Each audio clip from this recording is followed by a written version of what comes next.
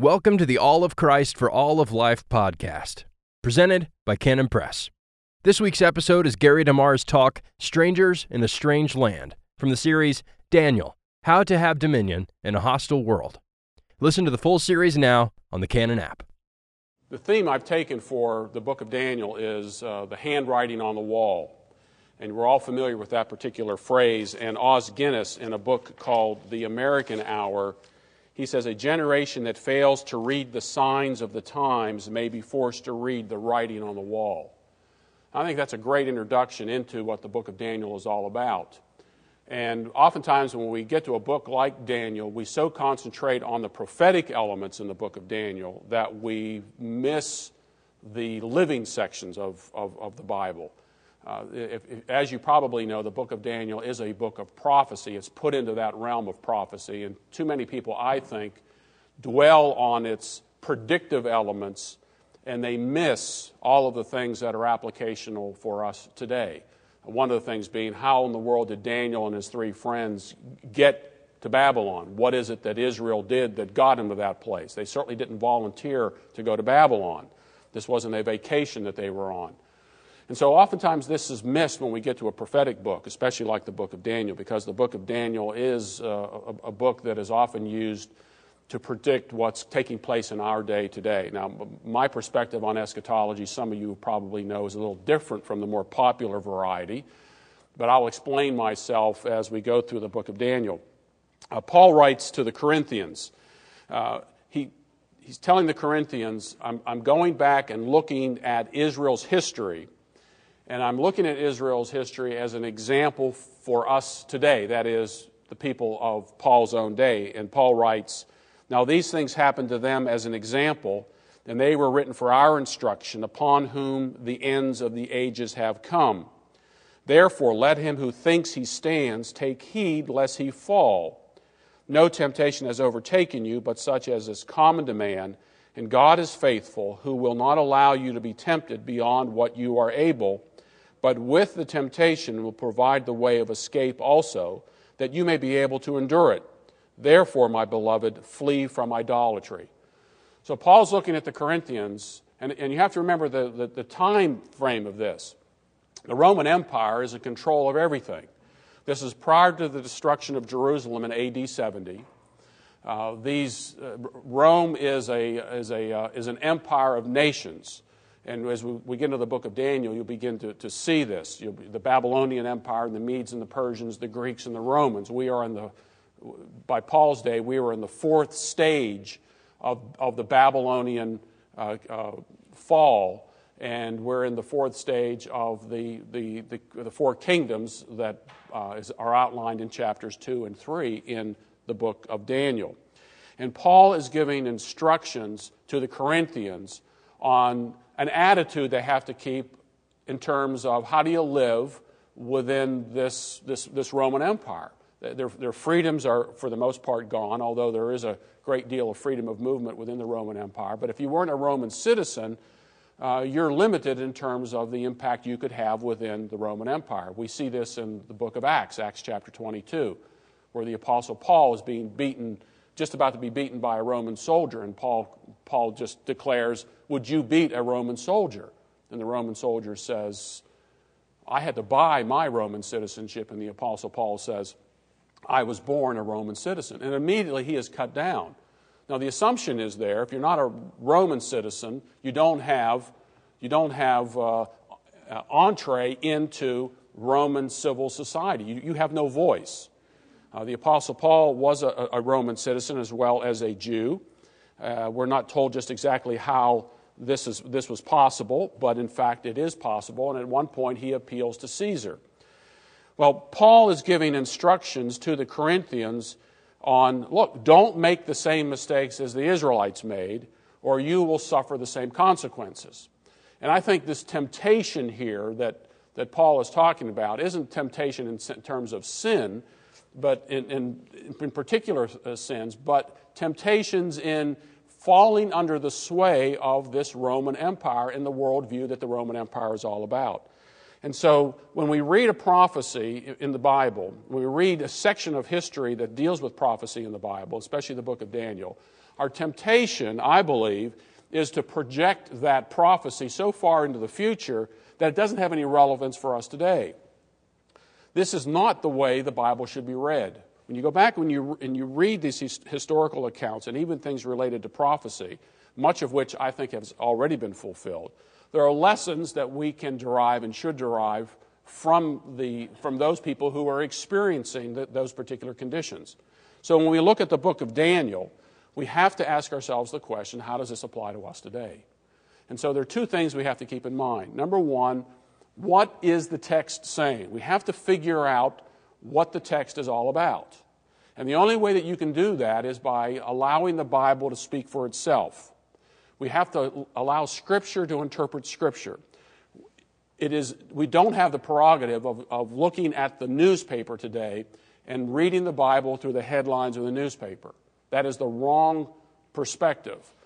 The history of date setting regarding prophecy is a long and failed history.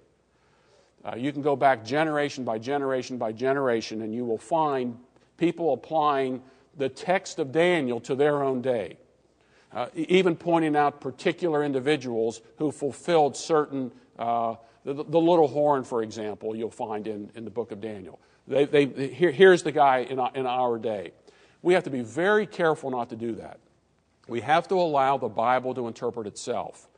And we have to learn how to do this methodology, because the temptation, I think, is to allow current events to color our view of prophecy. And I think Daniel is a good place to start because it's a fairly familiar book. We know the storyline in the book of Daniel as well. We know a lot of the imagery. And my perspective, as I mentioned, is probably going to be a little bit different. But I think it fits better with the methodology that I'm going to present to you, and that is to allow Scripture to interpret Scripture. So while Daniel is read mostly as a book of prophecy, it's its practical living sections that are instruction for us on how we should live today. And I think it's a perfect book for today because some of the things that we're experiencing in our own culture. We view our culture as collapsing around us. Daniel was in a much worse condition than that, and yet not only lived to rule, but lived to tell about it. And of course, that particular Babylonian kingdom fell, and others followed and fell as well. And the Christian church and God's kingdom continues to advance throughout the world. These are the kinds of things that we need to keep in mind. Too often we think we have it bad. Things are really bad today. And all you have to do is drive around here. There's churches on nearly every corner. You can just think just up and down this highway. They just built a new church just up the road from us. You got Burn Hickory. There's Burn Hickory Baptist. There's the Methodist church on the corner. There's a Presbyterian church across the street. The Bible has been published in nearly every language. There's freedom to worship. There are no Gestapo here coming in here and telling us, taking notes down as to what I'm saying, although I guess that's possible. There could be somebody in here, but I recognize everybody unless you've been a plant here for maybe 10 years. Freedom to educate our children. You can choose as to where you want to send your children to school.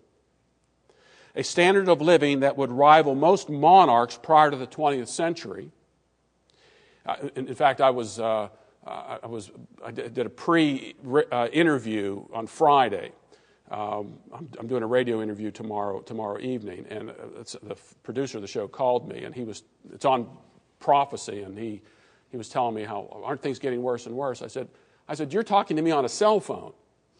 I'm holding this little piece of equipment in my hand, and you're in California, and you and I are talking. And I said, your guy's going to do a radio show from California, Los Angeles, that you can check on the internet.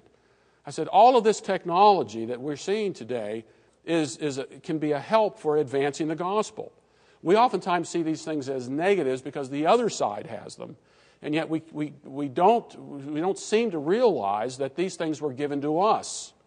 And we'll talk a little bit about this. So our standard of living today is far beyond anything that anyone has experienced in the history of the world. The instant global communications, ease of travel. I complain about a 5-hour plane trip to the West Coast in air-conditioned comfort.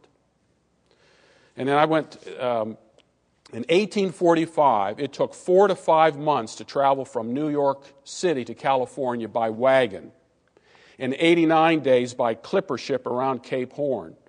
In 1870, it took 10 days to go from New York to San Francisco via Chicago by train.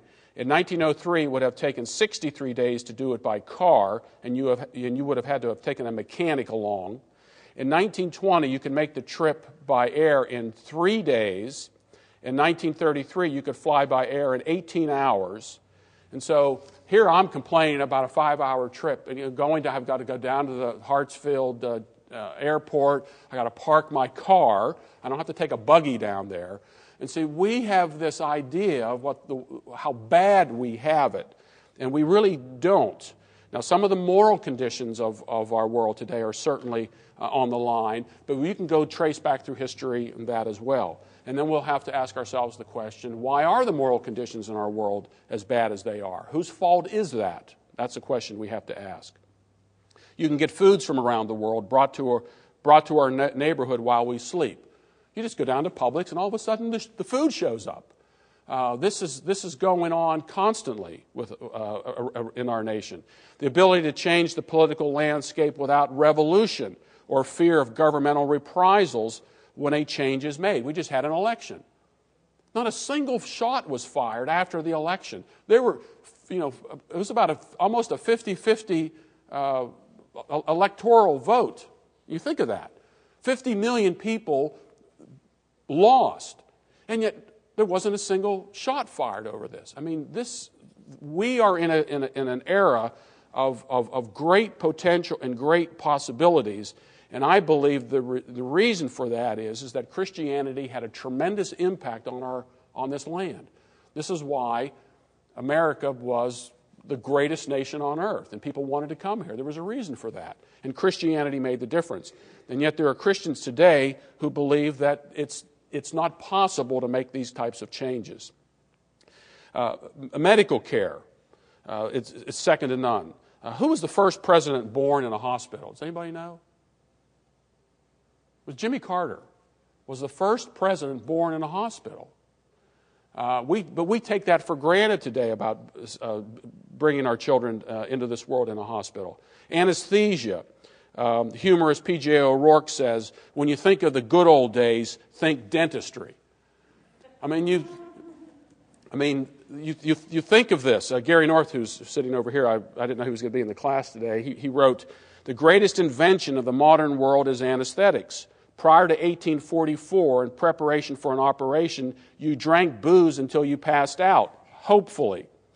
Then the physician, Sawbones he was called, got started hacking away. I mean, things have changed considerably today, obviously. I mean, can you imagine go to the museum right below Kennesaw Mountain, and there's a display in there of the doctor's bag. Have you seen the doctor's bag and the saw that was in there? I mean, they did those operations right there on the battlefield. And, of course, antibiotics and so forth. So we often think of our day as just being an impossible era in which to live, and yet it's probably one of the greatest times in the world to live. And I think the responsibilities that we as Christians face is that we have retreated from society and we have allowed secularists essentially to take over in our society. And we'll talk more about that as the time goes on. In some areas, as I mentioned, we do have it bad, but not as bad as Daniel and his 3 friends. Now let's go back and just take a little peek at what Daniel experienced. He was deported from his home and, of course, lost anything related to civil society. He had no impact initially into what the Babylonian culture was all about. And yet Christians today have all the rights of citizens, and many do not use their political freedoms to their fullest. And you think of that. This last election, I mean, there are probably 30% of Christians who did not vote, had no interest at all in politics. Daniel had no financial resources, no political connections. He was placed in an attractive re-education environment, and he was separated from his family. Now, he had it bad. And yet, as we'll see, Daniel ends up being one of the rulers in Babylon. Now, if that's the case for Daniel under these very severe conditions, then we have to ask ourselves the question, with millions of Christians in the United States, why aren't we having a better impact? What is it that's holding us back from having that kind of impact? How is survival, let alone dominion, possible under such circumstances, Daniel's circumstances? And yet that's exactly what Daniel accomplished. He, like Joseph before him, became ruler in Babylon during a time when he came to Babylon as a captive. Daniel 2:48 says, "Then the king promoted Daniel and gave him many great gifts, and he made him ruler of the whole province of Babylon and the chief prefect over all the wise men of Babylon. Then Belshazzar gave orders, and they clothed Daniel with purple and put a necklace of gold around his neck and issued a proclamation concerning him that he now had authority as the third ruler in the kingdom." Now here's Daniel, stripped of anything related to his nation, any status he might have in his nation, his social status, political status, or whatever, his family. It's obvious he came from probably a higher level of family in Israel, in the southern kingdom. And yet he rules in Babylon. And I believe the solution to this, or the answer to this, is simply he does it through service. He simply serves. He serves in this kingdom. And he serves with the full acknowledgement that God is the sovereign ruler over all things. And when you do that, when Christians serve in the capacity that God has called them to serve, and apply God's word faithfully in the realms of responsibility that God has given us, you end up essentially ruling in that area.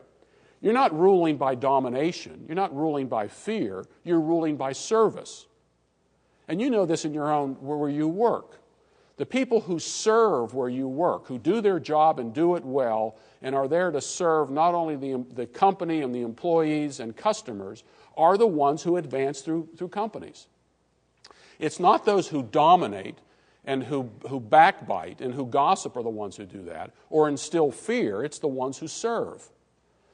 And this is, again, something that is I think, missing within Christianity. First, we have this idea that as Christians, we're not supposed to be involved in things beyond the church. We're to leave our Christianity in this realm, but when we get over here in this realm, we adopt the things that are practical for this world. We use the things of the world in this realm because the Bible only speaks to a very narrow area of life, and that just isn't the case.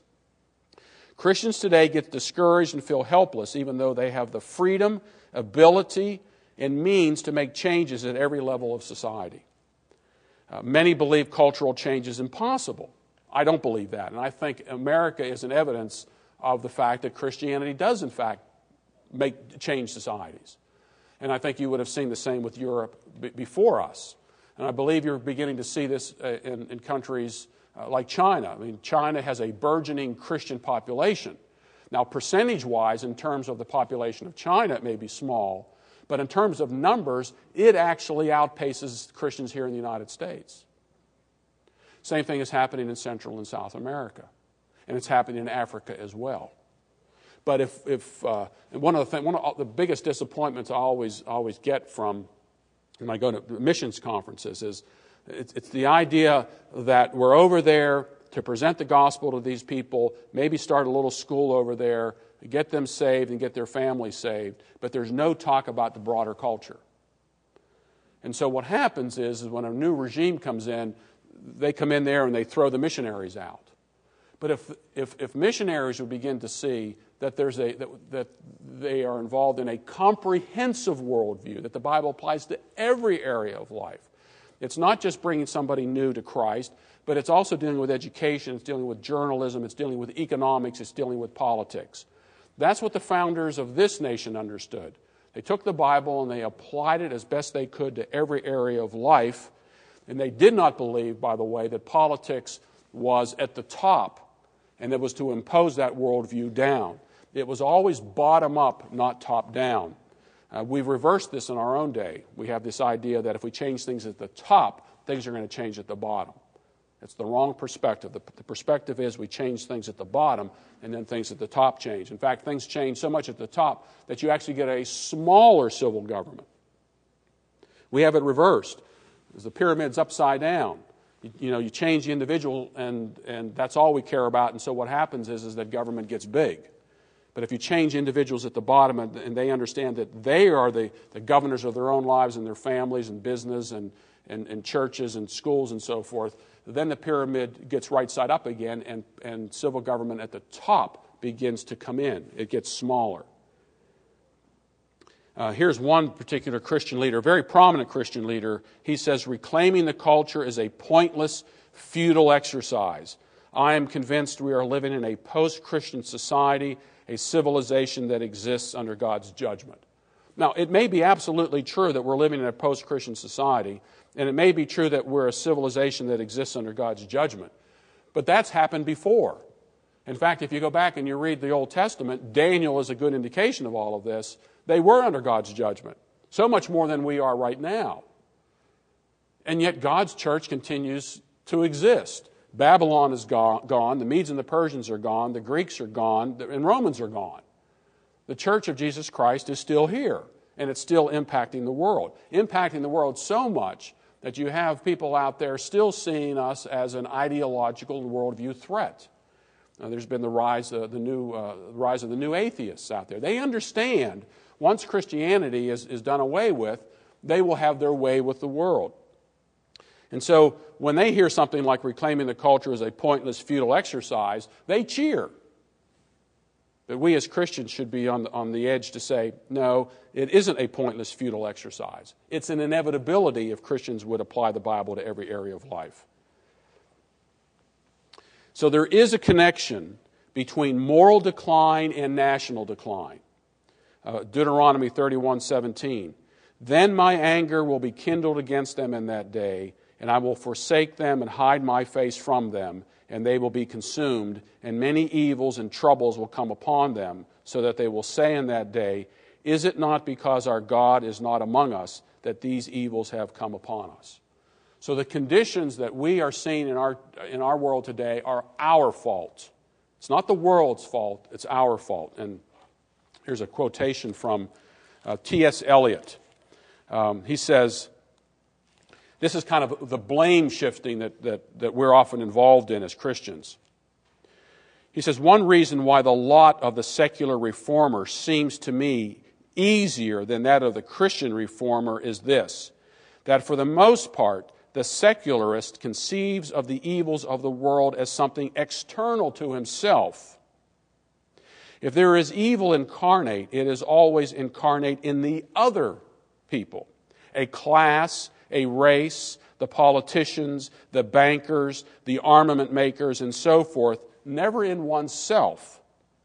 For most people, to be able to simplify issues so as to see only the definite external enemy is exhilarating.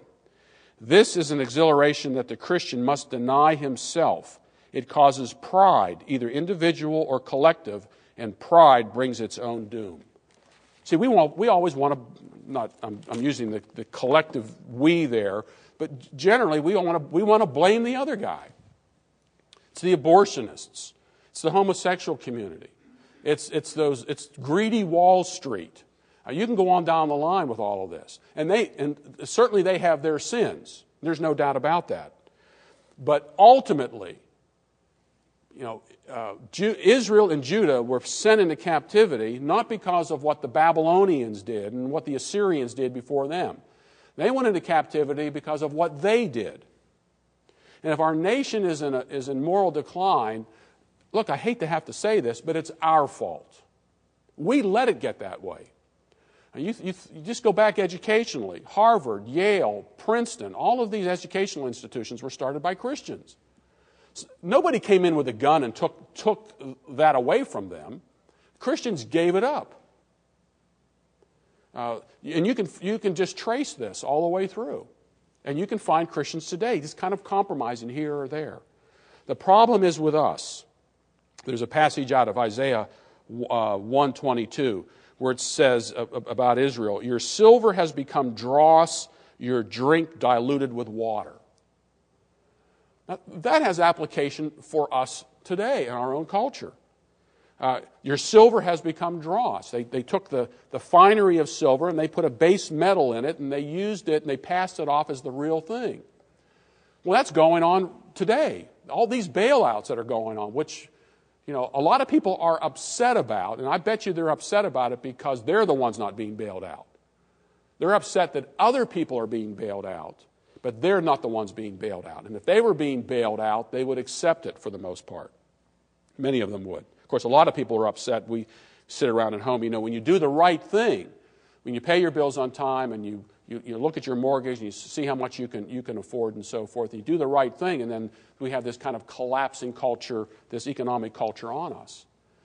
But let's face it, it's easier just to accept, let the government do something for us. And people want universal health care.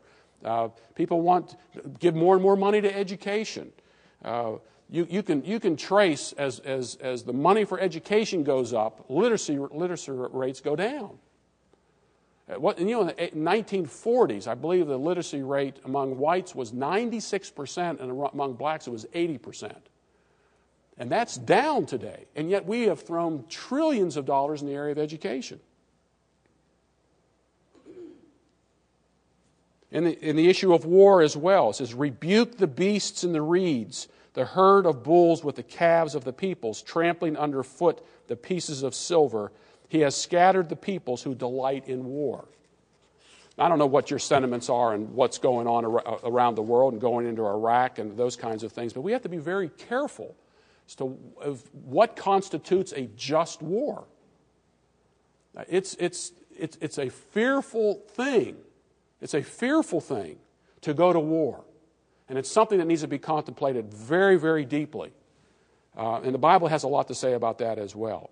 And so Daniel and the kingdom of Judah goes into captivity, not because Babylon was so bad. They went into captivity because they were the problem. And that's hard to take for Christians today. We don't like to look at ourselves and see where we've made mistakes. But that's something we have to do. So that's kind of introductory into the themes that I want to cover, and we'll deal with the prophetic elements as well. Let's look at the historical context of where we are in Daniel's prophecy. Just very, very briefly, as you know, after the death of Solomon, the kingdoms are divided under Jeroboam the first and Rehoboam, the northern tribes and the southern tribes. And the north is called Israel, and the south is called Judah. Mainly in the south you have Judah and Benjamin. The northern tribes go into captivity from the Assyrians, and then the southern tribes, Judah goes into captivity among the Babylonians. And so that kind of puts things in perspective in terms of what happened. So you have Solomon, you have a divided kingdom. The northern kingdom, about the 8th century BC, goes into captivity in Assyria. And then what's left is Judah. Judah goes into captivity under the Babylonians in about 587 BC. Let's look at the author of the book of Daniel. While we don't know much about Daniel, except in terms of the book that bears his name, he is mentioned in Ezekiel. Ezekiel mentions him as an example of righteousness along with Noah and Job, and also as the personification of wisdom. Daniel came from a royal family. You can read that in Daniel 1:3. He was educated, Daniel 1:4. This would work to the king's advantage because by getting an educated Jew, and then if you can flip this educated Jew, he can then take that education he learns as the new Babylonian worldview and go to his own people and re-educate them.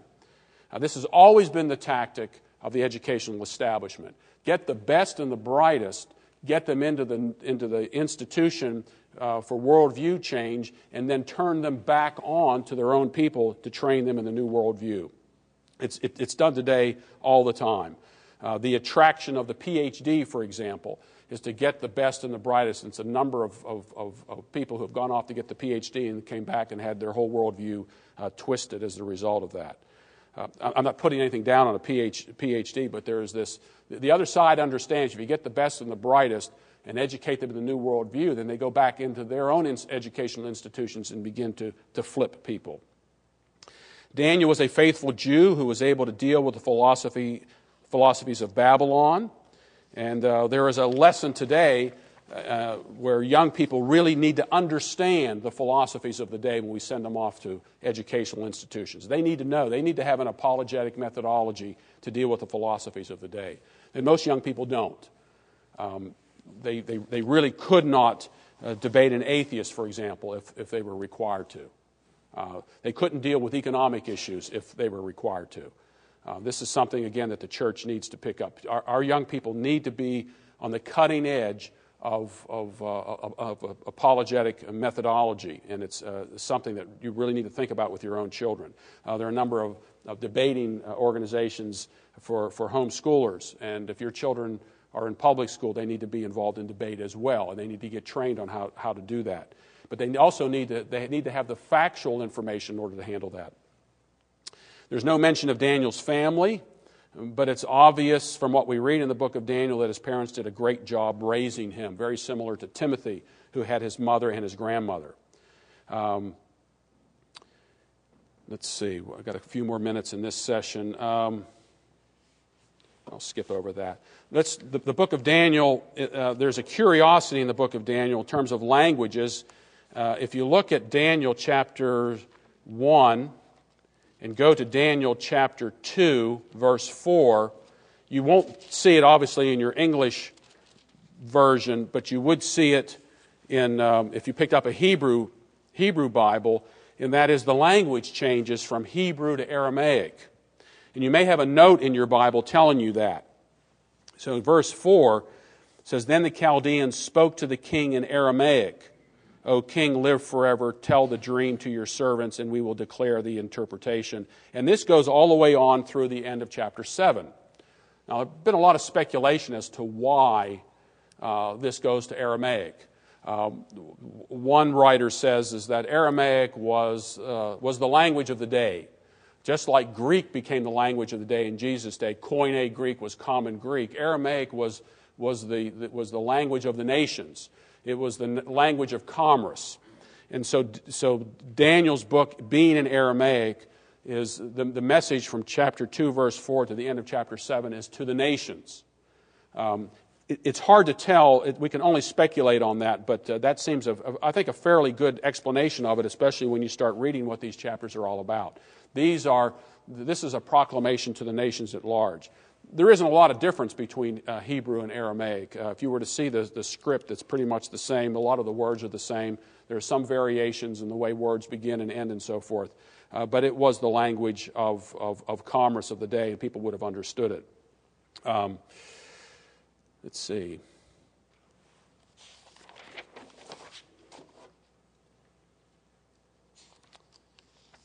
About the dating of the book of Revelation, of Daniel, I'm not going to spend a lot of time on this. Liberals, of course, say that the book of Daniel was written about the 2nd century B.C. Almost all conservative scholars say that the book of Daniel was probably written around the 6th century B.C. Skeptics always late date books, especially prophecy books, because they don't believe in prophecy. And so they cannot say a prophetic book of the Bible was written prior to these events taking place. So they always have to put it after the fact. They do that with the New Testament books as well. They want to take, like the Gospel of Matthew, Mark, and Luke, which has a very large prophecy in there about the destruction of Jerusalem, the Olivet Discourse. And they'll say, well, obviously, they really couldn't have predicted all that, so Matthew, Mark, and Luke are written after the destruction of Jerusalem in A.D. 70. So this is typical of skeptics, and again, I'm not going to go through all their arguments.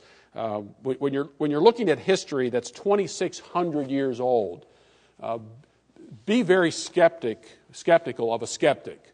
When you read their stuff, it's rather bizarre. I mean, we really don't have these historical records of the day, and there's no way that you could actually trust a historical record of the day as well.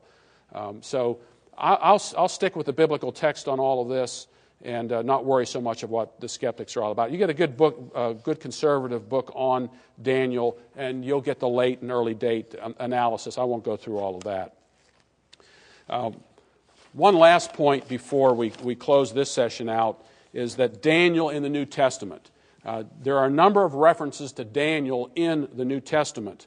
And I think there are also a number of things related in the book of Daniel that are key to understanding some of the events in the New Testament. First, Daniel is mentioned in Matthew chapter 24, verse 15, regarding the abomination of desolation.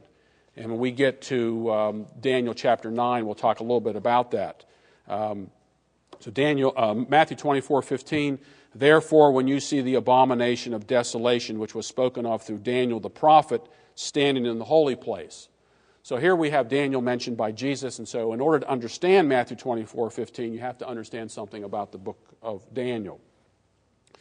The Magi, in the anticipation of Simeon and Anna about the coming Messiah, how did they get this idea that the Messiah was near? I believe they got it from Daniel's 70 weeks. It's very specific in there, 70 weeks of years, 490 years. It would have been very easy to calculate 490 years from the time a decree went out as to when the Messiah would be born, and then therefore would be a man. And so there was this anticipation. And I believe it helps to understand the book of Daniel to determine the coming of these Magi, as they're often called, and Simeon and Anna's waiting for the Messiah to come to the temple. There are allusions to Daniel in the Gospels. The idea of the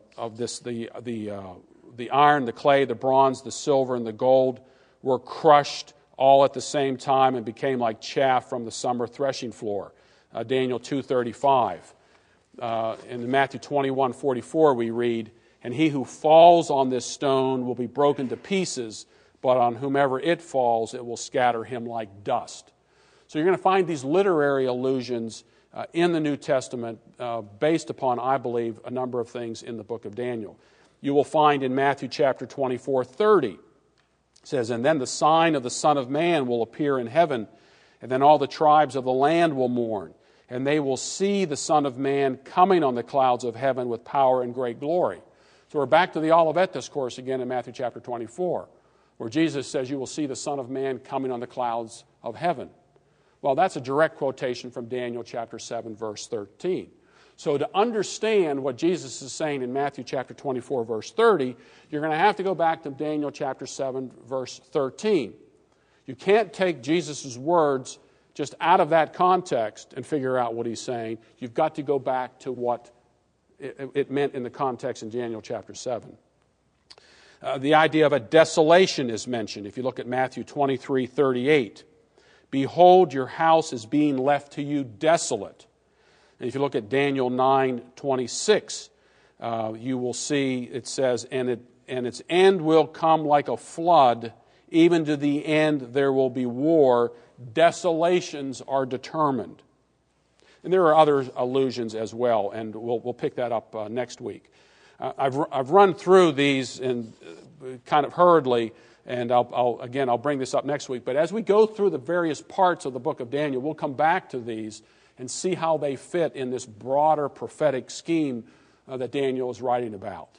But what I would want you to do this week is to read the first chapter of the book of Daniel. Just read through it, get familiar with it, and if you could, to actually, in the next couple of weeks, just read through the entire book of Daniel. And I want you to keep these 5 points in mind as you read through the book of Daniel. They will occur broadly throughout the whole book, from chapters 1 through 12. You'll be able to find these 5 points. And at the same time, you will see these 5 points nearly in every section of the book of Daniel. And here they are. Who's in charge? It's the sovereignty issue. To whom do I report? It's the representation issue. Who represents the sovereign? What are the rules? That is law. What happens when I keep or break the rules? Sanctions. Does this worldview have a future?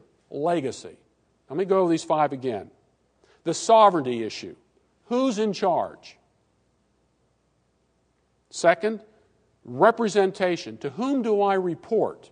Who represents this sovereign? And how do they do it? Law. What are the rules? Sanctions. What happens when I keep or break the rules? Legacy. Essentially, who inherits? Who wins in the end? And when you read chapter 1, you will find all 5 of those. And when you get to chapters 2 and 3, you'll find them again. You will find them all the way through the book. In fact, you can read the whole Bible with those 5 points in mind, and you will find them occur over and over and over and over again. And we'll discuss a little bit about that next week as we take a deeper look into the book of Daniel. If you enjoyed this episode, check out the full series, Daniel, How to Have Dominion in a Hostile World. Listen now on the Canon app.